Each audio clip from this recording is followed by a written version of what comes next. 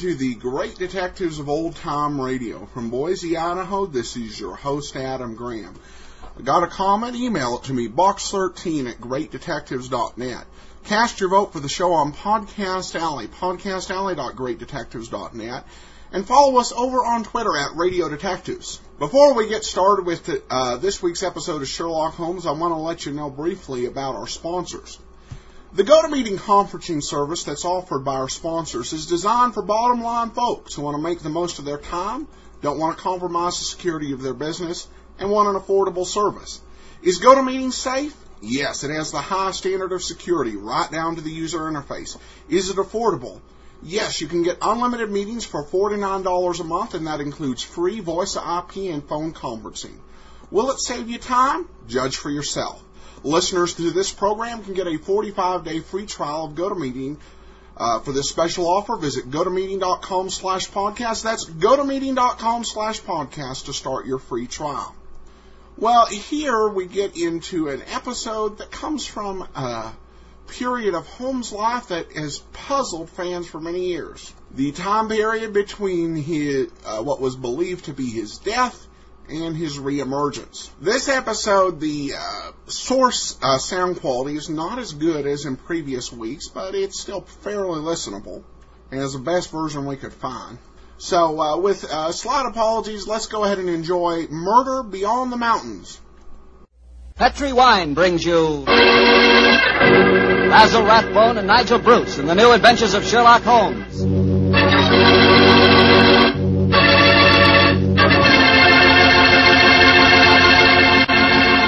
The Petri family, the family that took time to bring you good wine, invite you to listen to Dr. Watson tell us another exciting adventure he shared with his old friend, that master detective, Sherlock Holmes.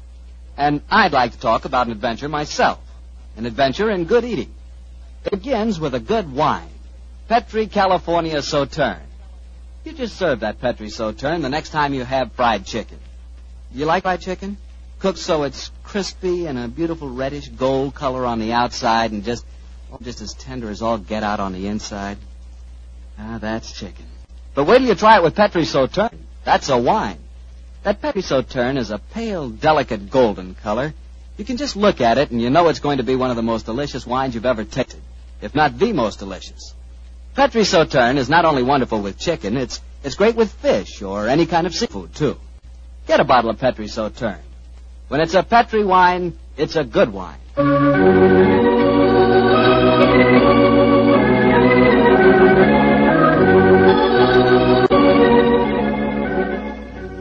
And now I'm sure Dr. Watson's expecting us, so let's go in and join him. Come in. Ah, there you are, Mr. Bartell. Good evening, Doctor. Good evening. Draw up your chair by the fire. That's it. The tobacco's in the jar beside you over there. Thanks. Well, Doctor, all ready for tonight's new Sherlock Holmes adventure? Yes, Mr. Bartell. Though on this occasion I'm going to tell the story a little differently. You see, I didn't take part in it myself, so I shall act as a narrator and recount the adventure as it was told me some years after it actually took place. Told you by Sherlock Holmes, I suppose. Yes. At the time the story happened, the whole world, including myself, believed that my old friend had been dead for 3 years.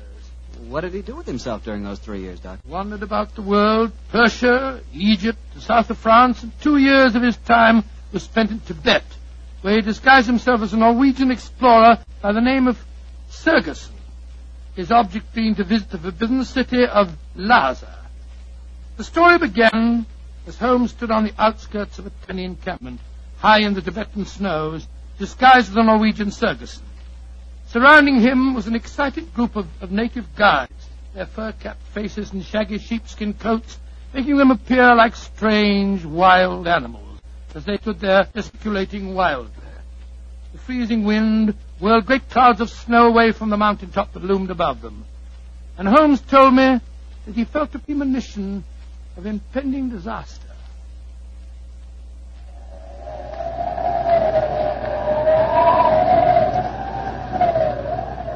Sir, my men will go no further. They say the goddess of the mountain is angry. If we climb further, she will swallow us up. She will bury us. But we cannot go back now. We have come so far, 1,000 feet, 800 feet higher. We shall reach the pass. We shall be safe. I will not go. We can stay back there in the tents until the goddess of the mountain tells us we may go further. He is right. We can't go. We don't want to go anymore. It's too... Fools! If you stay here in the wilderness, in the village, and the avalanche comes, you will all be buried. You will be swept away. The only road lies upward. We will not go. Back to the tent. The wind is rising. Then I shall go on alone.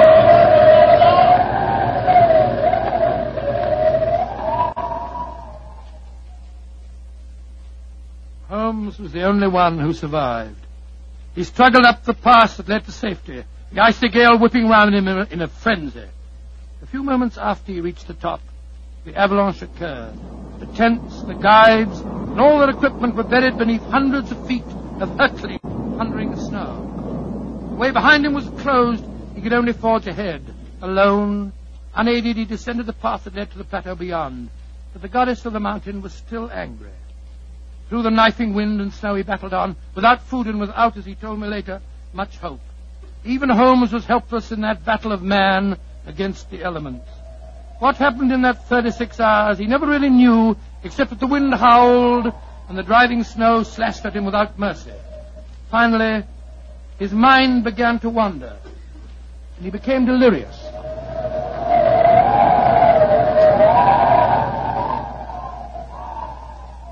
Watson, dear boy, hand me my violin, will you? Moriarty, I want to introduce to you the goddess of the mountain. I think you will have a lot in common. 21B Baker Street, cabby, and for heaven's sake, get me as fast as you can. I think I've caught a chill.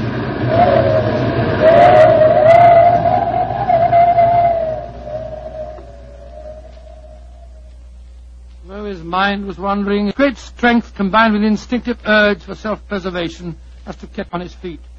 But finally he returned to normal consciousness to find himself jogging along a rough road in a primitive cart drawn by 2 oxen. The sun shining on him, and a white girl feeding him warm broth from a cup. For a moment the girl looked at him with a comforting smile, and then she spoke. No wonder you look puzzled, poor man. You can't make up your mind whether you're in this world or the next. Who are you? And how did I get here, please? My name is Eileen Farley. I'm a medical missionary. I found you wandering out of your mind 2 days ago, and I've taken you under my wing. We're going to the monastery of Panchapushpa. I'm most grateful to you, Miss Farley. You have saved my life. Permit me to introduce myself. My name is Sigerson, Olaf Sigerson. I'm a Norwegian explorer. Oh, no. No, your name is Sherlock Holmes, and you're a famous English detective. Please, I don't understand you. Mr. Holmes, you've been delirious for the last 2 days. In your ravings, I was delighted to learn that great Sherlock Holmes did not die 2 years ago at the Reichenbach Falls. I can see that further simulation is useless, my dear young lady. However, I must implore you to keep my secret. It's essential that for a while longer the world continues to think me dead. You don't need to worry, Mr. Holmes. I'm a great admirer of yours, and I promise that no one will ever learn your secret from my lips. Try drinking a little more broth. You're dreadfully weak. Thank you, sir. Help me, please. Please, to give me help. Another white man travels the road to Panchapushpa. Stop the cart! You need help? My own cart has broken the wheel. You're going perhaps to the monastery of Panchapushpa? We are. Good. Pyotr Dmitrievich Dorogin, Imperial Russian envoy, will travel with you. Please to make room. Спасибо. Remember my secret. The cart may proceed. Понимаешь? Your name, please, young lady. Eileen Farley. I'm an American medical missionary. I do not approve of missionaries, but you are very beautiful. So Borogin will forgive you. Who is this mujik lying on the floor? He looks half dead. I am half dead, Господин Borogin. My name is Sigerson. I am Norwegian. What is a Norwegian doing in Tibet? I have been exploring the mountains. And what, may I ask, is a Russian doing in Tibet, Господин Borogin? What is a Russian doing? You shall see, my friend. To Holy Mother Russia shall belong Tibet. But now let us be gay. We have some hours ahead of us. You like vodka, Miss Farley? I'm afraid I don't drink. Borogin will teach you to drink. Then he will sing you songs of his native Russia. We shall be happy. Ay, chiki, gor, vashni more, diastri. Singing. Holmes told me that every note jarred his aching, weary head. After a few hours, the strangely assorted trio arrived at the gates of the monastery. An edifice, as Holmes told me, of great antiquity and of breathtaking beauty, and built in the shadow of a giant mountain. He was fed and bathed, and shortly afterwards he found himself together with his two companions in the presence of the head abbot himself, a man of great age and infinite wisdom. The faint chanting of religious music could be heard coming from another part of the monastery. As the old man spoke,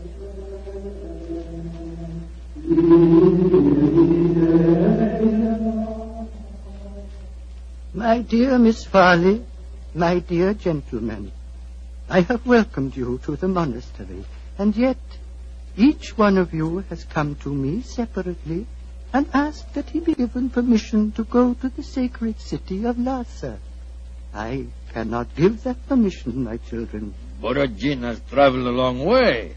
Russia will be most unhappy if he does not get the permission. I am an explorer, Reverend Sir.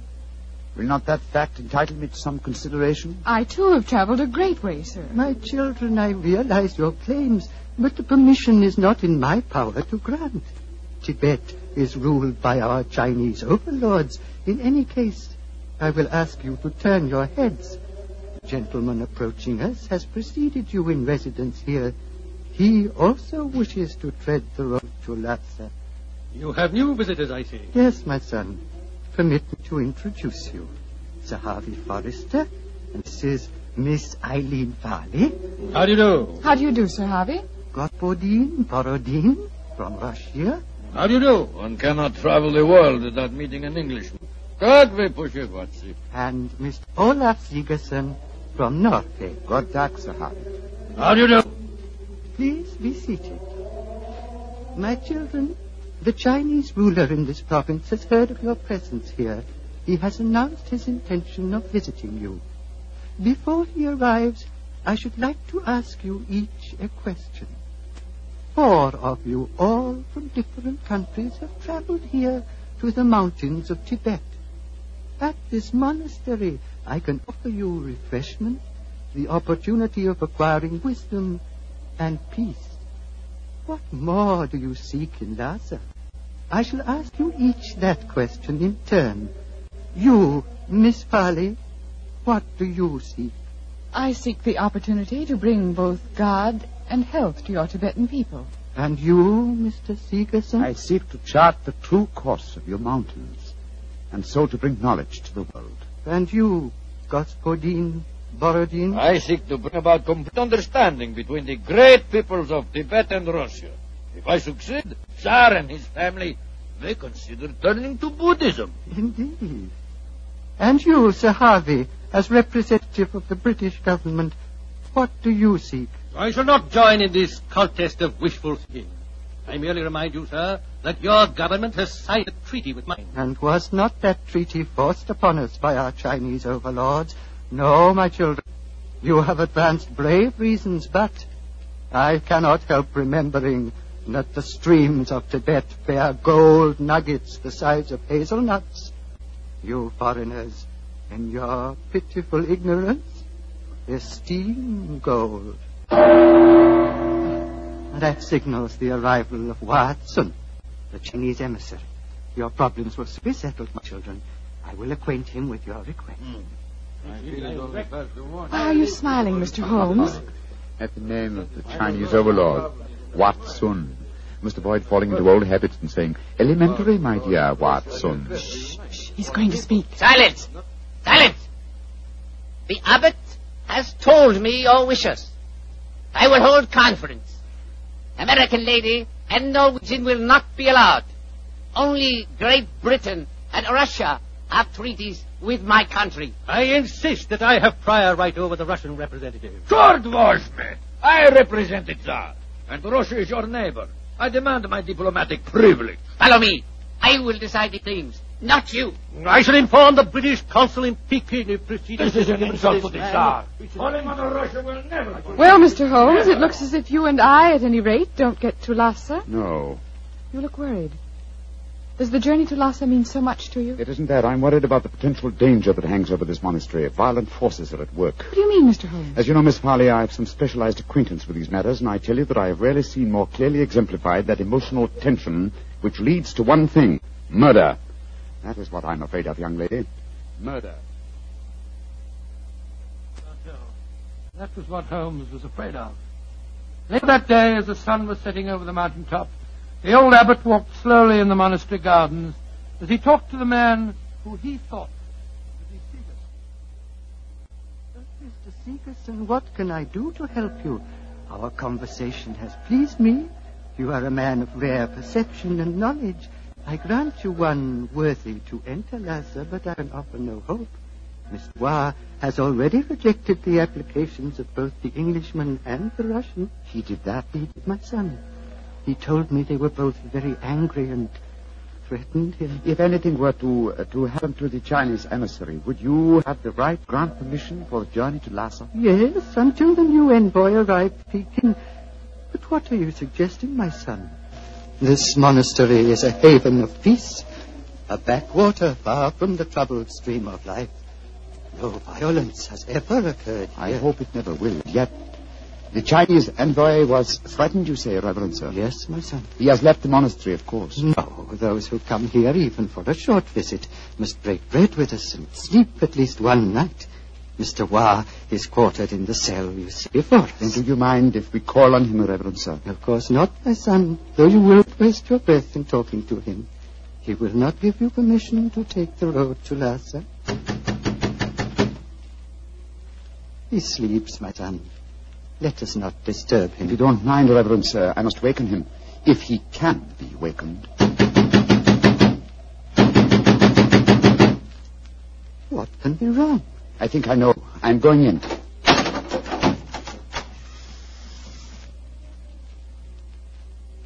There is your answer, Reverend Sir. He is dead. Yes, sir.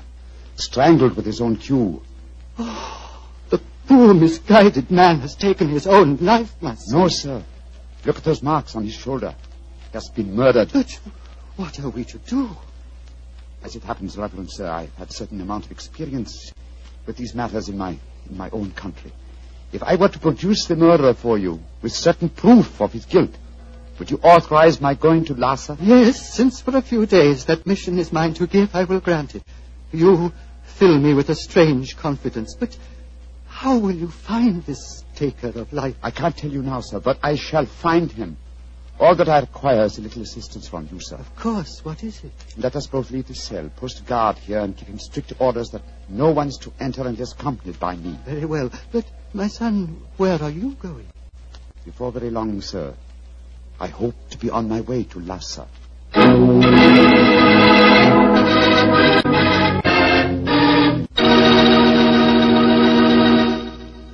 Dr. Watson will tell us the rest of his story immediately, so I'll just take a second to remind you that hamburgers, hamburgers, are practically an all-American food.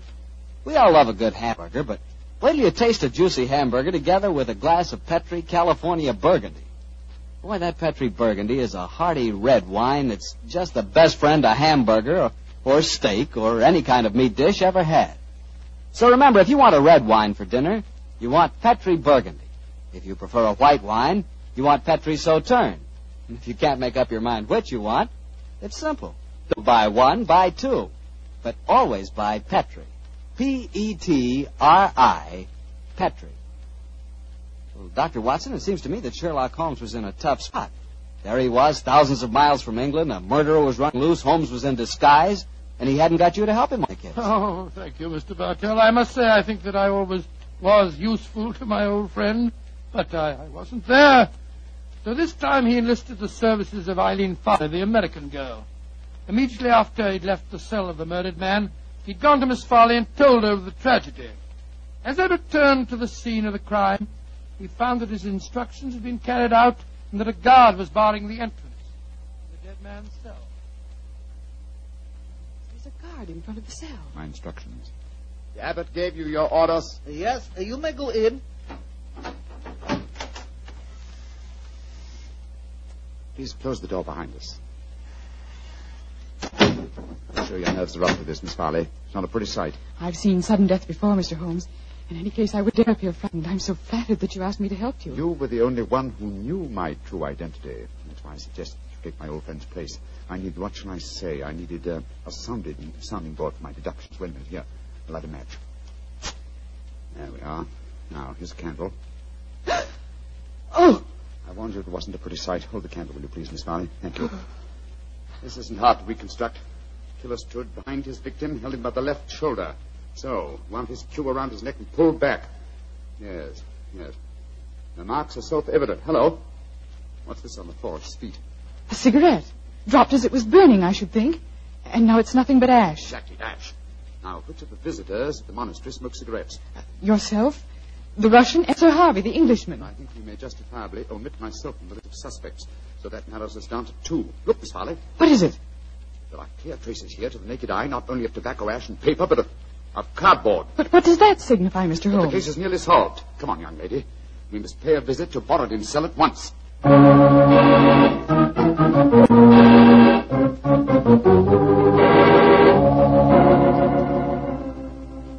Arguments. Always, Sir Harvey Forrester, you give me the argument. But, my dear Borodin... I am not your dear Borodin. I'm Pyotr Dmitrovich Borodin, ambassador of Holy Mother Russia, and no friend of yours. Come in. The missionary girl and the sick Norwegian. Come in. We will drink vodka, and I will sing Russian songs for you. We haven't come here to listen to songs. The Chinese envoy was murdered tonight. So we have been told, my dear. Sir Harvey and I are very happy because of his death, are we not? Well, I won't pretend I'm heartbroken. Rasputin Borodin. What is it, Norwegian? You were in the cell tonight at the time of the murder. Huh? That's a lie. I can prove it. In that cell, I just found ashes, a totally burned cigarette, ashes that included fragments of cardboard. Only a Russian cigarette has a cardboard mouthpiece. What you can or cannot prove is of no interest to me, Sigerson. He's very obstinate tonight, Sigerson. We've just been having a political argument. Couldn't agree on a single point, except on the danger of the common man. He was telling me of the most extraordinary revolution in his estates. Do you know they chop off one of his hands? Dreadful. Your hand, Borodin. Which one? As God was merciful, my left hand. The one beneath your glove? He's made of wax, my good Norwegian. He's made of wax. Well, see for yourself. Extraordinary. It's more than that. It is conclusive proof. What do you mean, Mr. Seegerson? I cannot tell you now. I must leave you here. Let me warn you, the 3 of you will be well advised to keep an eye on each other. Meanwhile, I must see the abbot. Why, Mr. Seegerson? Because now I know who murdered Batsun.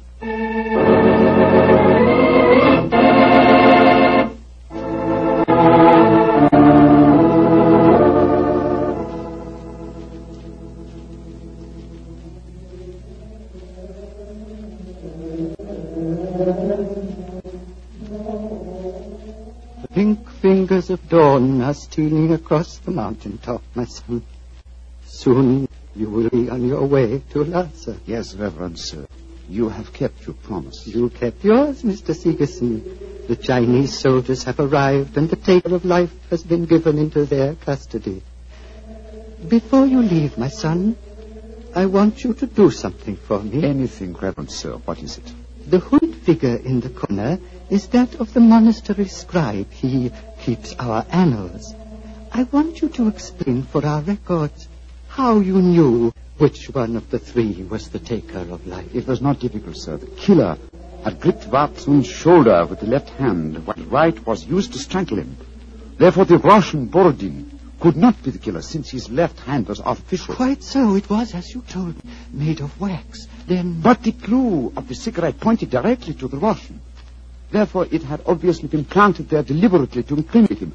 Now, there is no trained police force in Tibet. We need no police. There is no crime here, my son. But continue. Why should the cigarette be planted to incriminate the Russian? Unless there was someone capable of making the deduction from a handful of cigarette ash. Therefore, the murderer was the one person who knew my true identity. Miss Eileen Farley, supposed missionary. No missionary. As it transpired when she confessed, no American. No. Secret Service agents of German origin seeking to reach Lhasa before the Russians, and infuriated by Batsun's denial of passage. Any Secret Service is better off without such employee. She will pay for her mortal sins. May she redeem herself in her next place on the wheel. My son. Yes, Reverend Sir. You are about to leave me, and I shall never see you again. Though evil and death came to Pancha Pushpa and to my monastery in the caravan that brought you here, I shall miss you, my son. I shall miss you greatly. And I you, Reverend Sir. Would you consider staying here?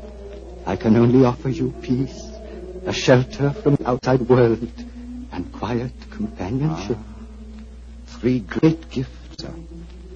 But I cannot take them. My work is not done. I must go on. Of course, my son. It was an old man's dream. One last question. What is it, sir? You spoke of your true identity just now. Who are you, my son? Reverend Sir, I cannot tell even you the answer to that question. One day, perhaps, but not now. Let us just say that I have wandered through a world of trouble, just as you have remained tranquil in a world of peace. I hope, sir, that we shall meet again. I hope so, too. Goodbye, my son. Goodbye, Reverend Sir. Goodbye.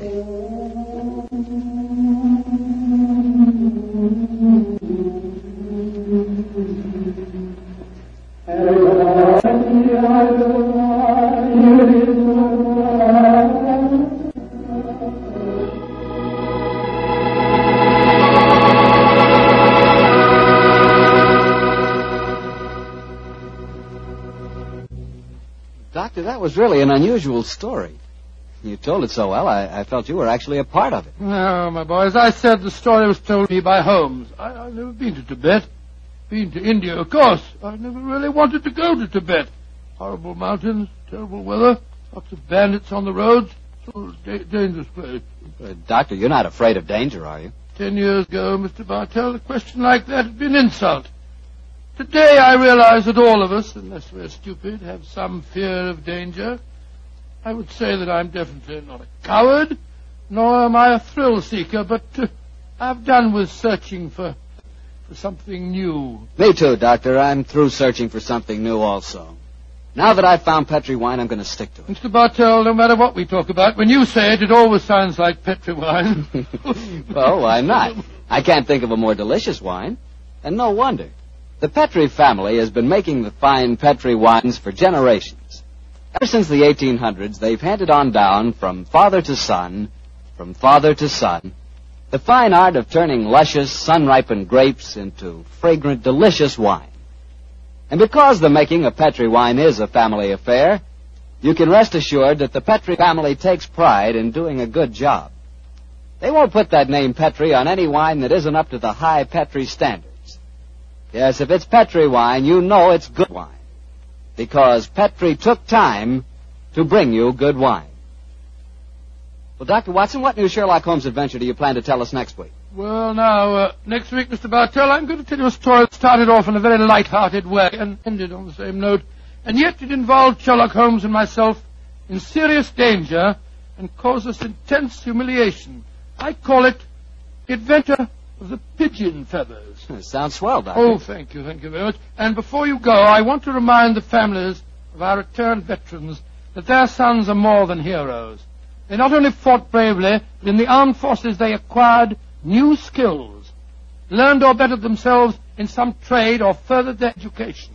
Our men have returned with a new maturity and a new wisdom. They'll be more valuable to past or to future employers and more valuable to their country. The greatest assets America has at this moment are her veterans. Remember that. Good night.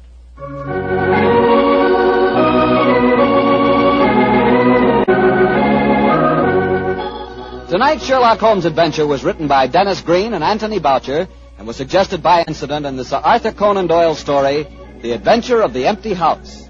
Music is by Dean Foster. Mr. Rathbone appears through the courtesy of Metro-Goldwyn-Mayer, and Mr. Bruce through the courtesy of Universal Pictures. They are now starring in the Sherlock Holmes series.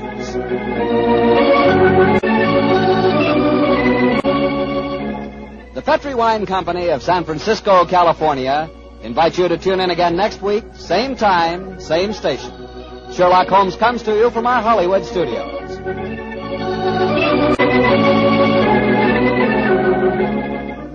This is Harry Bartell saying goodnight for the Petri family. For a solid hour of exciting mystery dramas, listen every Monday night on most of these same stations at 8 o'clock to Michael Shayne, followed immediately by Sherlock Holmes. This is the Mutual Broadcasting System. Welcome back. Well, this is definitely an unusual episode, with Dr. Watson out of the picture in terms of the story, and Basil Rathbone trying to do a Swedish or a Norwegian accent. And he had a little trouble with that one. He might have gone with one of the ones he'd done better. But this episode, I think, to me, just really brought home the point that Sherlock Holmes may have been the first great character to have a fan following. What I mean by that, we think of Star Trek or Star Wars, where people speculate endlessly about the character, about their lives and their childhood, and they want to know more and more and more, and they can't get enough. Well, Sherlock Holmes was the original at that. There are movies and stories and books continuing to be written every year, trying to get down every mystery. People can't get enough of them, and that was just as true, if not more so, in the 1940s. So kind of this is the type of story you just kind of see. People were fans of Sherlock Holmes in a way that they were not of I think probably any other detective. I don't think there was ever this type of demand for backstory and every detail of Philip Marlowe. And so the amazingness of the franchise we're dealing with here is what really stands out to me. All right, well, for those of you who have the app, you get a little extra Rathbone. Basil Rathbone plays the title role in the Phantom of the Opera on Lux Radio Theater, so those of you with the app or with our extra site, feel free to download, listen, and enjoy The Phantom of the Opera with Basil Rathbone. Got a comment here from Tracy regarding the case of the iron box. A paradox, a most ingenious paradox. And that's an apt description of the iron box. And we have an email here from Jordan. I apologize about that, hit an emoticon button. Jordan writes, "Hi, Mr. Graham." That's my dad. He said, "I just wanted to drop you a quick note to tell you how great your podcasts are. My boyfriend and I listen every night. Our favorite is Pat Novak. We really love the rich language and the characters. We also love your insights before and after each show. Thank you so much for all that you are doing. Your passion for this art form gives so many people happiness. Thank you again for all you do." And from Jordan in Boston, Massachusetts. Well, thanks so much for the comment, Jordan. It's much appreciated. Well, we'll be back tomorrow with yours truly, Johnny Dollar. And no, it's not a rehearsal this week. Send your comments into box13 at greatdetectives.net. Cast your vote for the show once a month on Podcast Alley, podcastalley.greatdetectives.net. And follow us on Twitter at Radio Detectives. From Boise, Idaho, this is your host, Adam Graham, signing off.